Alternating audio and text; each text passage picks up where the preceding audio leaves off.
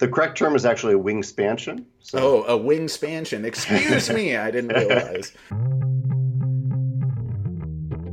Hello, welcome back to another episode of the Cardboard Herald, my chance to talk with creative gamers and game creators. And joining me back on the show is Tapestry designer, Tapestry publisher, Jamey Stegmaier of Stegmaier Games. Welcome back to the show, Jamey. Thank you. Yeah, it's been about a year. Thank you for inviting me back. Yeah, the annual conversation, I guess. We can just set a schedule based off of this.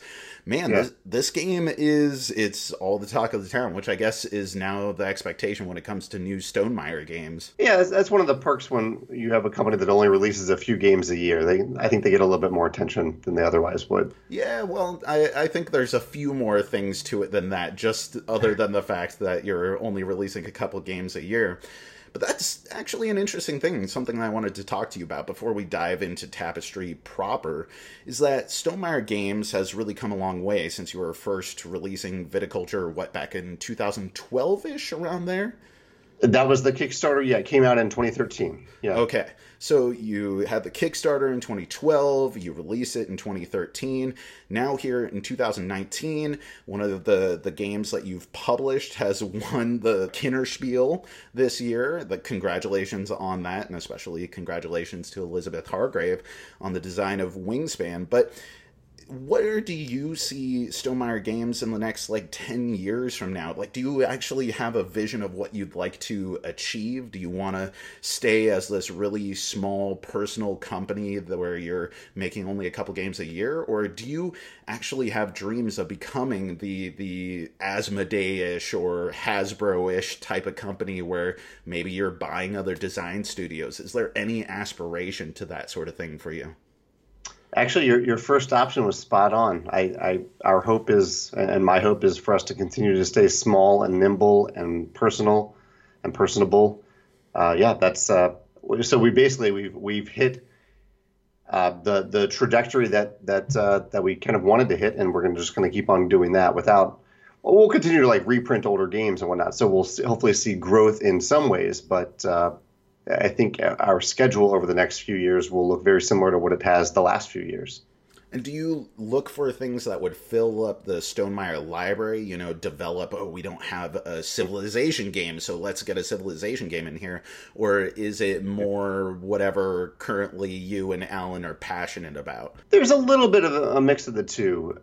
As a designer of some of our games, I try to pursue both passion projects and things that I haven't explored before and that aren't already in our portfolio.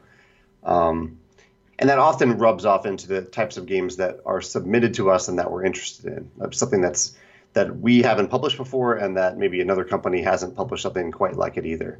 So yeah, I would say uniqueness is the key there, but it's not necessarily, we don't have a checklist of types of games that we want to publish someday. I have random design ideas, but nothing that connects directly back to Stegmaier. Well, I think that as far as key games to round out the portfolio, but also get people excited about, Tapestry. This thing looks incredible, Jamey. You must be really proud and excited. And is there any bit of nervousness going on as you're getting ready for release, or are you 100% confident on this one? I'm always a little nervous. It is nice for Tapestry to see the reception behind it. There's certainly controversy. There's things that people aren't interested in. We can talk about that if you'd like.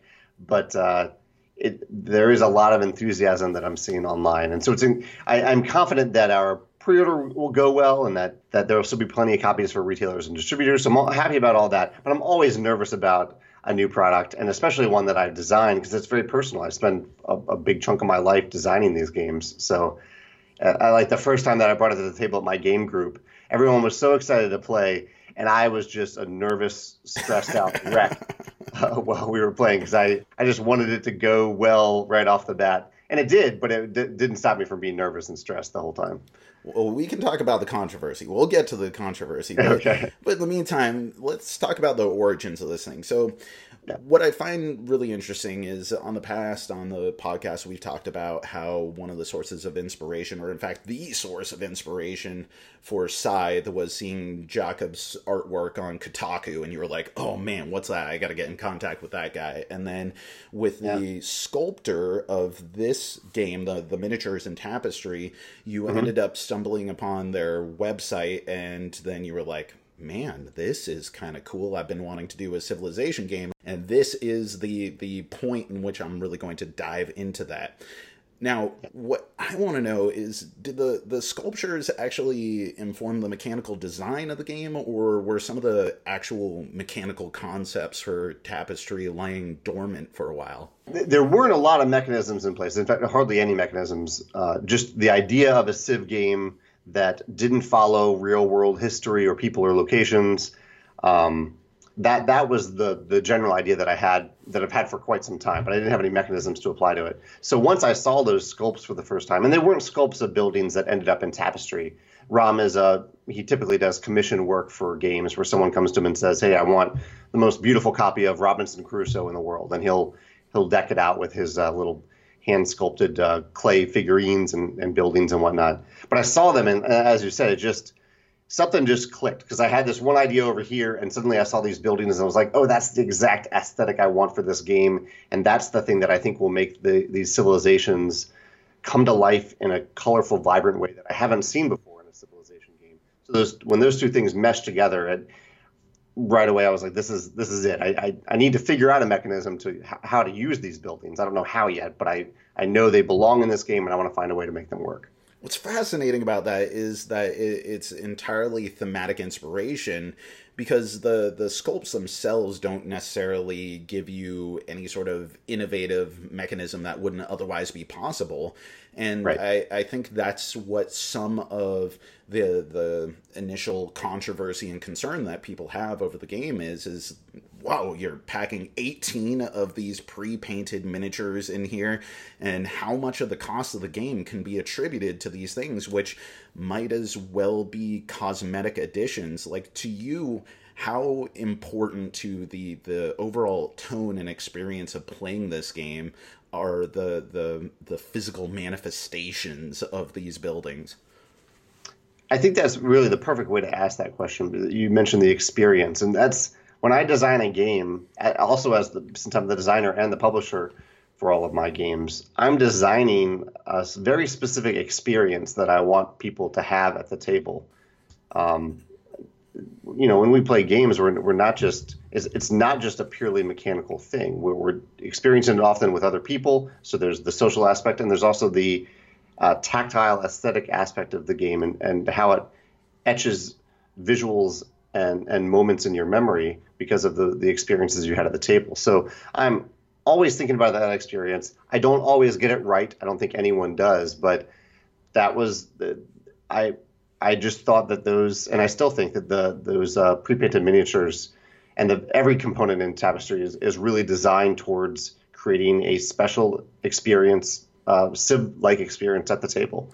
Was there ever a moment where you thought, well, what if we went with more traditional wooden, abstract, Euro-ish type of buildings, and then these can be like the Scythe realistic resources, which are an upgrade that people could purchase separately? I briefly, I don't know if I looked at wood specifically.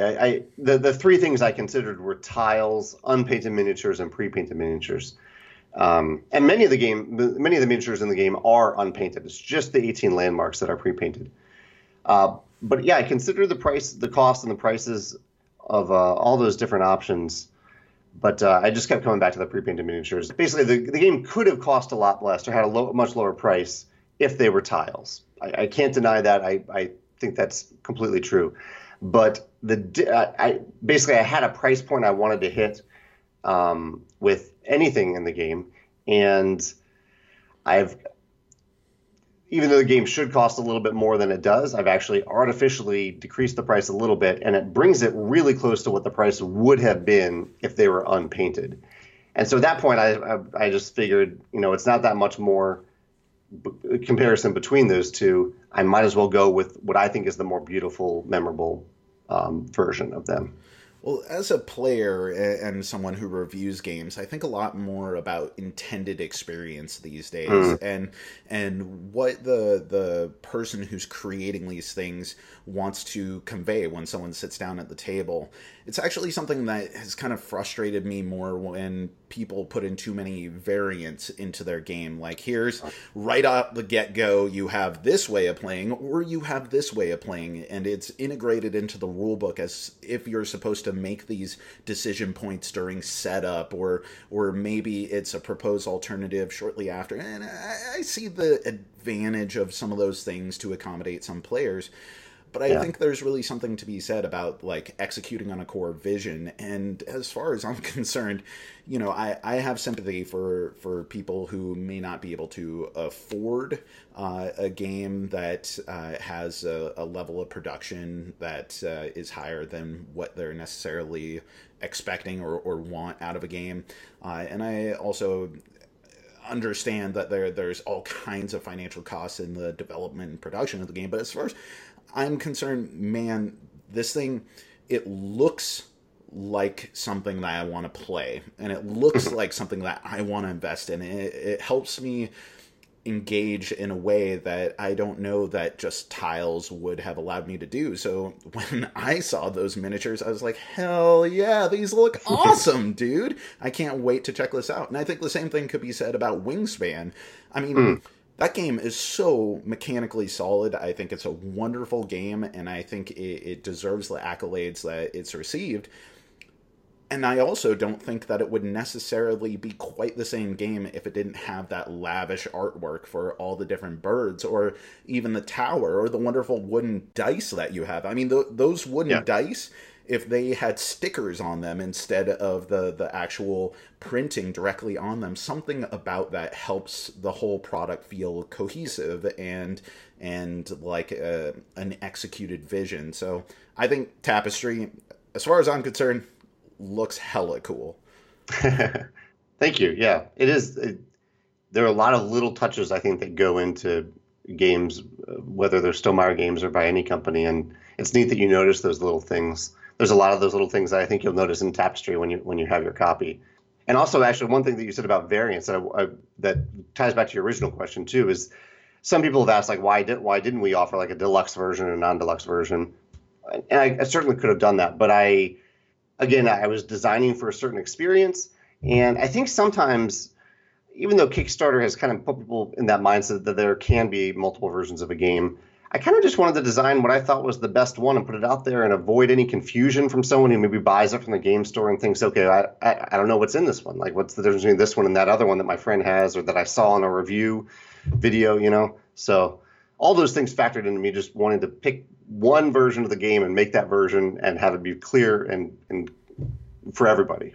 Well, you can make a budget title down the road called like Tapestry Pocket or Travel Tapestry or something, you know, it'll be on a little board and you can just have pegs and little tiles or something, you know, you can make it available if it's a huge hit, which, you know, again, it's a Stegmaier game. So I'm guessing that people are going to be pretty into it. But let's talk about design and development. To start off with, you know, you've talked about endlessly, you've talked about this game and your designer diary, which I recommend that people who are interested in Tapestry and this interview, that you go check out some of that stuff on Stegmaier's website. But to you, what is the like killer feature of this game, the most innovative aspect of the mechanical design? I really, really like how the advancement tracks work. And so just a brief overview for people who haven't seen about the game. Basically, one of the main things you'll do in the game, you'll actually just do two things. You'll take income turns a few times over the course of the game as you advance your civilization. And when you're not taking income turns, you are taking advanced turns where you are paying a cost. You're choosing one of four tracks, either science, military, technology, or exploration. And you are advancing one space on that track and then gaining the resulting benefit. And the thing that I really like about this is that it has built-in progression. So like the actions that you're taking early, or those benefits that you're gaining early on a track, are very different and much less powerful than the actions later on in the track. So every time you're moving forward on a track, the benefit you immediately gain is more powerful, more interesting. It can vary based on the track, really. But but it allowed me to take 48 different actions essentially, because the tracks are each 12 segments long, there are 4 of them, so 48 different benefits or actions, and distill it down to 4 choices basically, because you're only choosing between 4 things on your turn on an advanced turn. Which track? Which one of the 4 tracks? And so that I really like as a gamer who like that. My style of learning and playing a game is to kind of just jump in and see what happens. And I love that Tapestry allows you to do that because you're faced with so few decisions, but each one is interesting and has an impact on your strategy as a whole, depending on when you take it, if you advance on that track at all, and how far at the end of the game you advance on some tracks and others not at all. You might end the game with military that hasn't advanced past the point of basic walls, but you are exploring outer space. So it doesn't actually, not everything really makes sense in Tapestry. It leads to these hopefully memorable moments and stories. But I've said a lot here, but that's what I love how those tracks work. And were those tracks essential elements of the game from the get-go, or did those come later on in the design process? Early on in the design process, I had what looked like maybe a more traditional tech tree, that it was still divided up into tracks. It had 8 tracks instead of just 4. And each track kind of branched and then converged upon itself and then branched again, like a DNA helix. But it was information overload. It was so many from the start. Like there's some photos on the design diary. It looks kind of cool in hindsight, but actually playing it, sitting on the plate, it was extremely daunting and difficult. So I tried to move away from that and realize that I didn't need all those split paths and I didn't need 8 tracks. I really just needed the 4 core ones. I know you're a huge advocate of blind playtesting, and what was one of the most surprising things to come out of blind playtesting for this game? Yeah, players kept asking for more interaction, or playtesters did. How do I squash my opponent? Come on, my wife deserves to have her civilization beaten into the ground. And that's actually the tough thing about it, because my designs are not... they don't have a lot of negative player interaction. At best, I try to have some good positive player interaction and then some neutral player interaction. But I don't, even inside the game where you're walking around with giant mechs on the board and you are directly attacking other players, you're not really destroying the things that they built up. And so I carried that design philosophy over into Tapestry. And I think I pulled back a little bit too much early on. And then through the playtest feedback, I found more and more ways to add interaction and really give you a reason to pay attention to the other players, whether it's a race to a certain achievement or landmark or some sort of interaction that's happening on the map.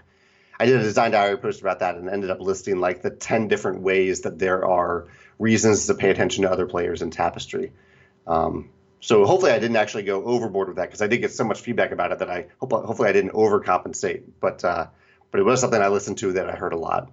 Do you ever feel like designer Jamey is in conflict with publisher Jamey?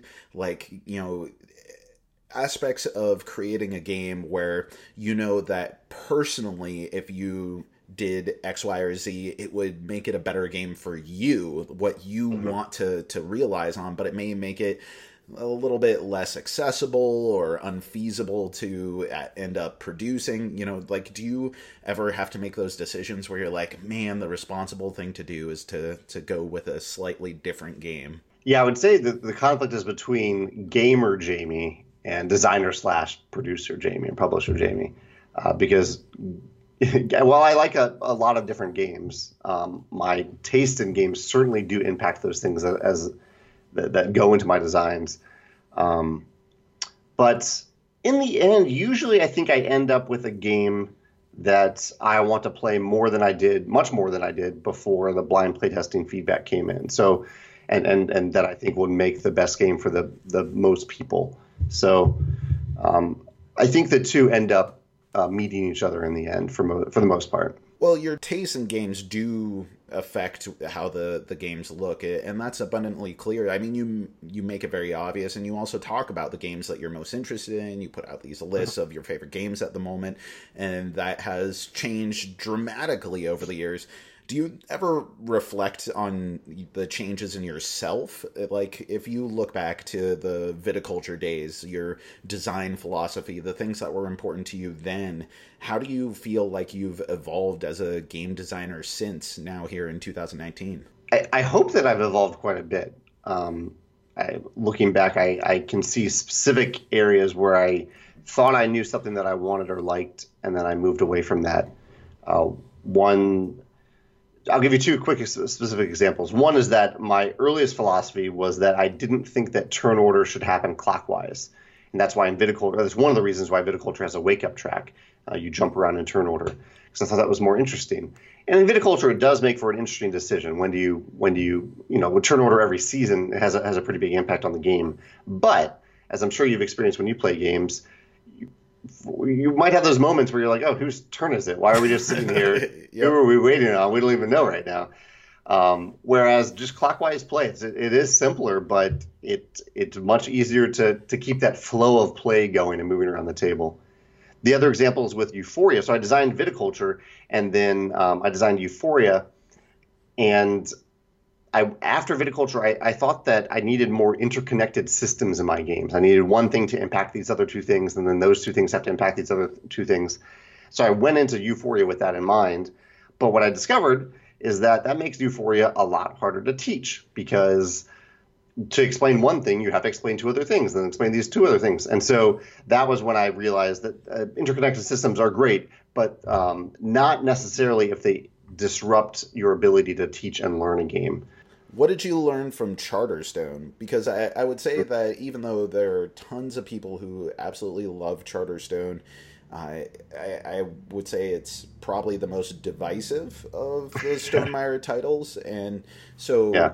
I remember talking to you in anticipation of the game, what you were really excited about, what you really wanted to execute on, the goals, and the hopes that it would be this sustainable game that's played after you go through the entire campaign and every copy is unique. Like, in retrospect now, what have you learned about game design, and would you have done anything different? Do you think you might dip into legacy mechanics again in the future? Well, aside from expansions that we've already covered in other podcasts. I would say the big two things that I learned, one, like with all my games, I am really thinking about that teaching learning experience. And that was what I thought about a ton with Charterstone. We talked about it, the way the rulebook works. It starts out pretty much empty. And even that changed during the design process. Originally, there was a completely empty rulebook. In the final version, there is a partially filled in rulebook, and you put stickers in it. What I wish I had done, and what I will do if we reprint it, it's not a significant change, but I wish I had just included like an FAQ in the box. We have a great FAQ now that you can print out on our website. This is exactly the same thing that I would put in the game, so it's essentially there, but I think it just helps. Like I've heard, you can only fit so many rules on a little sticker that's the size of a card, and I wish I had that FAQ in the box to complement it. I think that would have avoided a lot of the issues that people ran into in the early plays of Charterstone before we had that FAQ. I mean, I'm no designer, so like, what am I saying from the sidelines here? But one thing that I think would have changed a lot of people's play experience with that is if they had an FAQ that not only addressed some of the questions about how to operate the game, but also maybe how to affect the game in the ways that players might need to. Like, it's such a new experience for many people, and having that many changing elements or things that can be different from one player experience to another, having something that can guide players. If one person is really just taking the runaway leader role, then here's what other players can do in order to mitigate that. Or someone exploiting the same things over and over again, here are ways that players can interact with that will regulate the game a little bit more, that aren't falsely regulating the game by saying, we're going to make it against the rules for this game to do this, but actually empower people to to interact with the game as you originally intended, because there's not a lot of hand-holding and explanation in how people should even be playing the game. You have the rules, which explain how the game is played, but that doesn't necessarily tell you why you should be doing one thing or another. You know what I mean? I love that suggestion, and I think it works particularly well because it's a competitive legacy game. So if it's cooperative, you can work around a lot of those things. You can decide as a group to do something. But when it's competitive, you have that reasonable desire for people to want to win a game or win the campaign. And those things you mentioned, I think, little ways to guide players through those tougher moments when they can feel like they're falling behind, or when, like you said, a player is feeling like they're abusing a loop. I think that's a great thought, Jack. Thank you.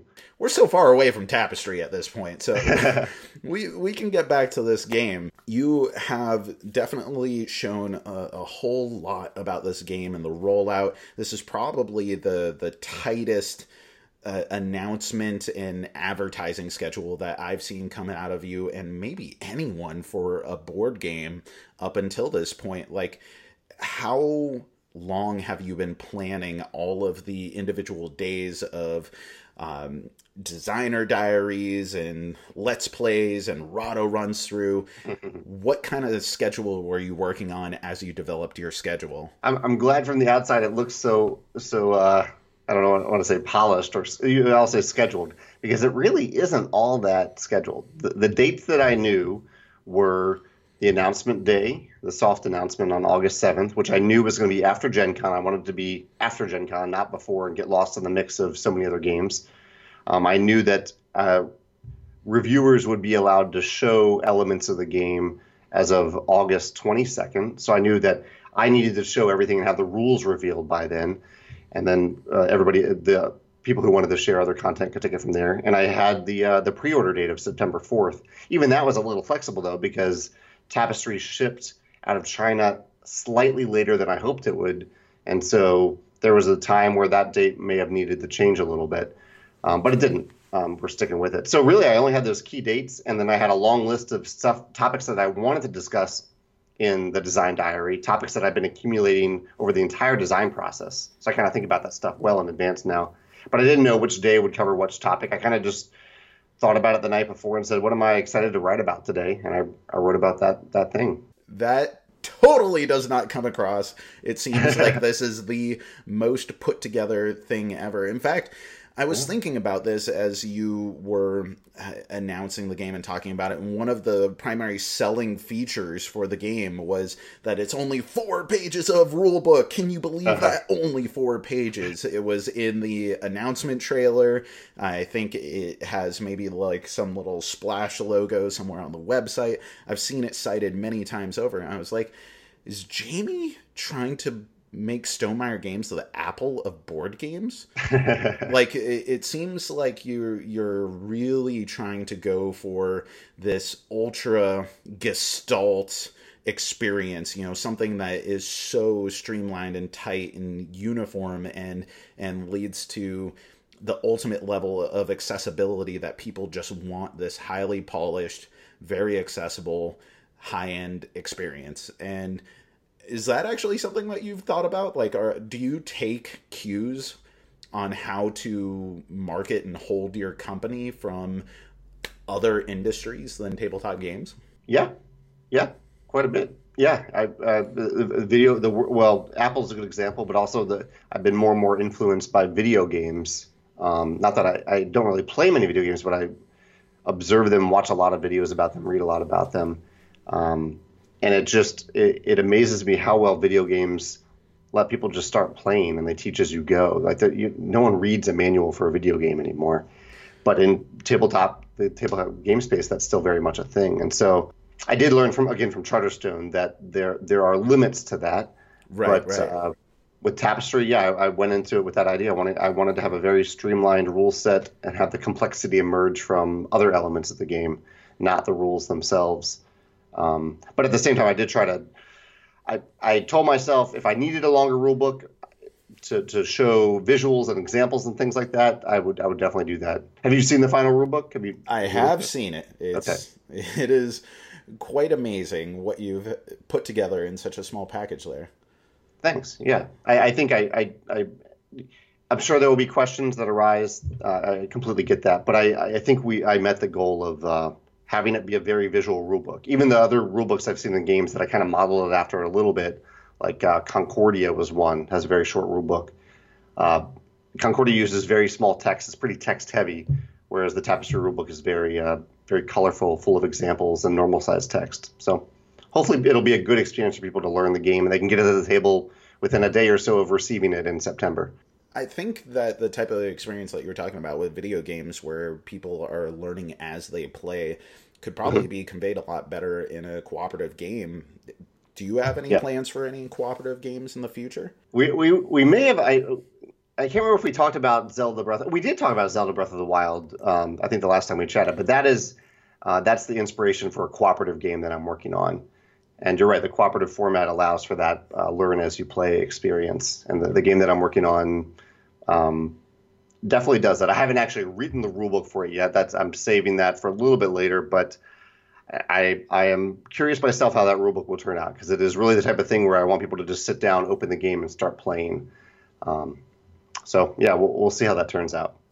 What about other projects that Stegmaier has going on? Obviously, you have another project that's a cooperative game, and Zelda Breath of the Wild is a heavy influence on that. But, you know, what other things do you have right around the corner? I know Elizabeth Hargrave has talked about Wingspan expansions. Do you have anything that you can share here about that?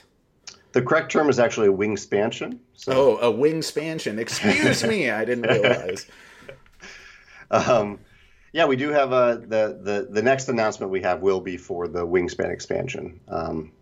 So that's coming up fairly soon after Tapestry. And then after that, we have another expansion. I think it's actually on our schedules. I can say that it's the My Little Scythe expansion will be next. And then we have, I basically have our schedule mapped out roughly for the next 2 years. So I know the games that will release over the next 2 years, and hopefully there will be one Wingspan expansion a year as well, and hopefully a Tapestry expansion somewhere in there, maybe next year, maybe the following year. But I haven't really talked about the new games yet. That'll remain under wraps for a little while longer while we're still figuring out when exactly they'll be released.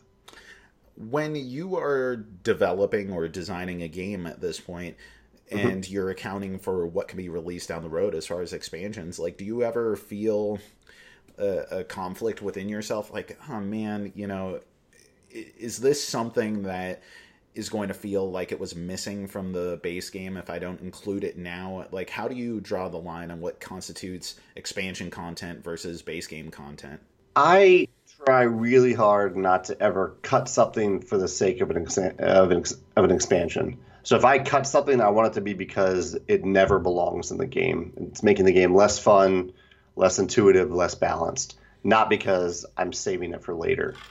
There are plenty of places in Tapestry where I could have cut some tech cards, some Tapestry cards. There are 16 civilizations. I could have easily cut that down to 10 if I'd wanted to.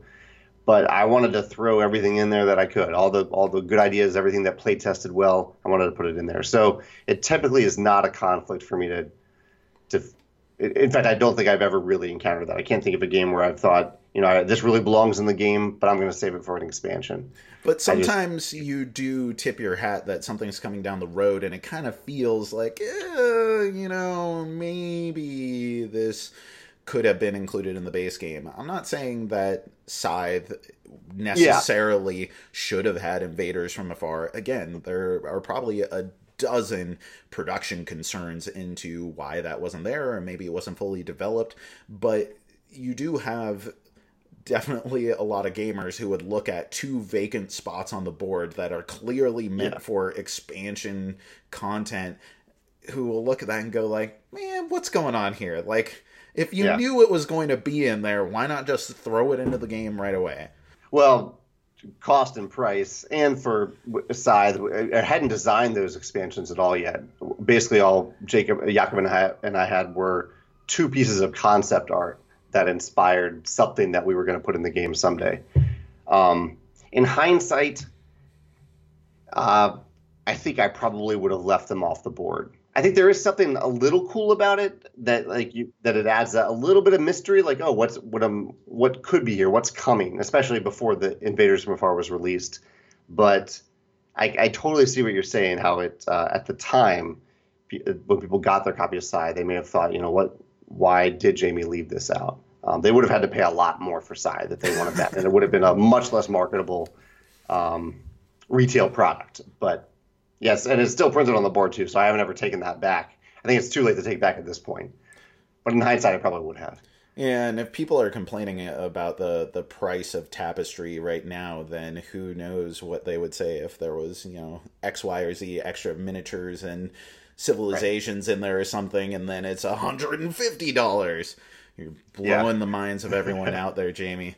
Well, one thing that I wanted to talk to you about before I let you go is that you're an industry leader. There are tons of people who look up to you, who are always reading your blog and looking for insight in how to become a game publisher, how to be a better designer, and you definitely, you deliver. You give that information out there. And one thing that I actually wanted to know for my own understanding, because I'm not immersed into the inside baseball world of board games, is what is Stegmaier Games doing to prepare for an upcoming tariff war? Yeah, there is the quite possible prospect that Trump has announced that he will be putting a 10% tariff on many things, including board games, tabletop games, that will, I think, come into play in December, if it actually happens. So, he made a similar announcement a few months ago, and it didn't happen. And so, I'm not acting on it personally as a publisher. But if it does happen, my plan is to make sure that it doesn't impact consumers and that it doesn't impact my company's sustainability. So there are two things that I'm doing, and I would recommend to anyone listening to this who really wants to go into depth into this, I would recommend reading a blog post on Pandasaurus Games website. Yeah. That was a really good post. Yep. Yeah. Nathan did a great job of detailing a lot of facts. He put in a little bit of opinions, a few of which I didn't necessarily agree with, but a lot of great facts in there that I think are worth reading. But the two things that we'll be doing, most likely, if it happens, well, one we're already doing. One, we ship a lot of games directly from China, not to the U.S. So we ship to distributors directly in Canada and Australia and Europe. And so I would say that's about 40% of the games that we make. We have the luxury of shipping a lot of games. I know there are a lot of smaller companies. I think bigger companies probably do the same thing that we do. But it is a bit of a luxury for us to be able to do that. But it helps us now avoid the U.S. We don't have to send a game through the U.S., get charged that tariff, and then have to go right out the door over to the U.K. or France. That's one thing. The other thing is I don't want to raise the price of any of our games. So I think what we're going to have to do is work with distributors and retailers to find a happy medium in terms of the various discounts that everyone gets along the way, so that all of us might be making a little bit less money, but in the end, the customer isn't charged anything more, and none of us along the way go out of business. So my plan is to do that, especially with distributors who I work directly with, to find maybe a slightly different discount that they get that will not damage them and also maintain sustainability for us. It's a great plan. It's a lot of questions up in the air, so we'll see what actually shakes out. I think that could have significant ramifications, but then again, it's really hard to tell what things are actually going to happen with this administration. I mean, not to get political or anything, but it's hard to tell. The last thing that I wanted to leave with is, what are you doing for fun these days, Jamey? Because you seem to be the hardest working man in board games. So, what are you doing to relax and just get your mind off of this? At one point, you were telling me about how you were reading tons of novels. You recommended the Expanse books, which are awesome. They're fantastic. Yeah. I totally dove in, even before I ended up watching the show based off of your recommendation. So, What are the things that you do to take your mind off of this world of board gaming? The big change in my life, I mean, there's a little thing that's been great. I've been indoor rock climbing. That's been a nice outlet for me. But that's connected to a fairly big change in my life, which is that for the first time in really the entire time that I've run Stegmaier Games, which is coming up on 7 years now, I have a girlfriend that I basically I've made time for a relationship because I really liked somebody, and it's been awesome. Like I've really enjoyed it. It hasn't been something that I've used to take a break from running the company. Rather, I've been trying to navigate two different commitments, and it's been really interesting and really fun. And it's allowed me to also revisit a passion that I had for traveling that I kind of gave up hand in hand with running a company and giving up relationships. So Megan and I, we've traveled a little bit. We traveled to rural Virginia for a wedding this past weekend. We actually plan to go to Alaska next year. Hey, well, if you're into indoor rock climbing, then Southeast Alaska is the rock dump. Just telling you, it's right. Really? Yeah, right there. It's beautiful, right next to the Gassindo Channel, man. I didn't know that. I don't know. Do you do that? Is that something you tried? I do not do a lot of indoor rock climbing. When I was for Big Brothers Big Sisters, I would take my little there a lot, but I haven't gone in a while. But my friend Mike Hyman, who's a designer and he does a lot of print and play stuff online. His wife is an incredibly avid rock climber, and she's there all the time. That's awesome. That's awesome. Well, I'll have to try that if we go there. I can't remember. My girlfriend has two specific friends in a specific part of Alaska. I don't know exactly where it is, but it's a big state. Yeah, it is a big state. Exactly. Yeah. So yeah, that's the fun thing in my life lately. Well, that's awesome to hear. Congratulations on that. And that's a big contrast from where we were maybe two podcasts ago, where I think I was asking you about family life and how much time you dedicate to Stegmaier, so that the listeners and myself, I could get an adequate picture of what sorts of sacrifice it actually takes to be the Jamey Stegmaier, to immerse yourself into an industry and your company as much as you do. And I remember at the time you were like, well, I've pretty much made myself okay with the fact that I'm probably going to be single for the rest of my life. And I was like, yeah, I admire that dedication. And also I kind of feel a little sad for Jamey right now. So this makes me so happy. That's awesome. Thanks. I think I'm in a fortunate position where I found happiness with my life before that, and I think that's been all the better for our relationship, because I didn't feel like I was looking for something until I happened to find it.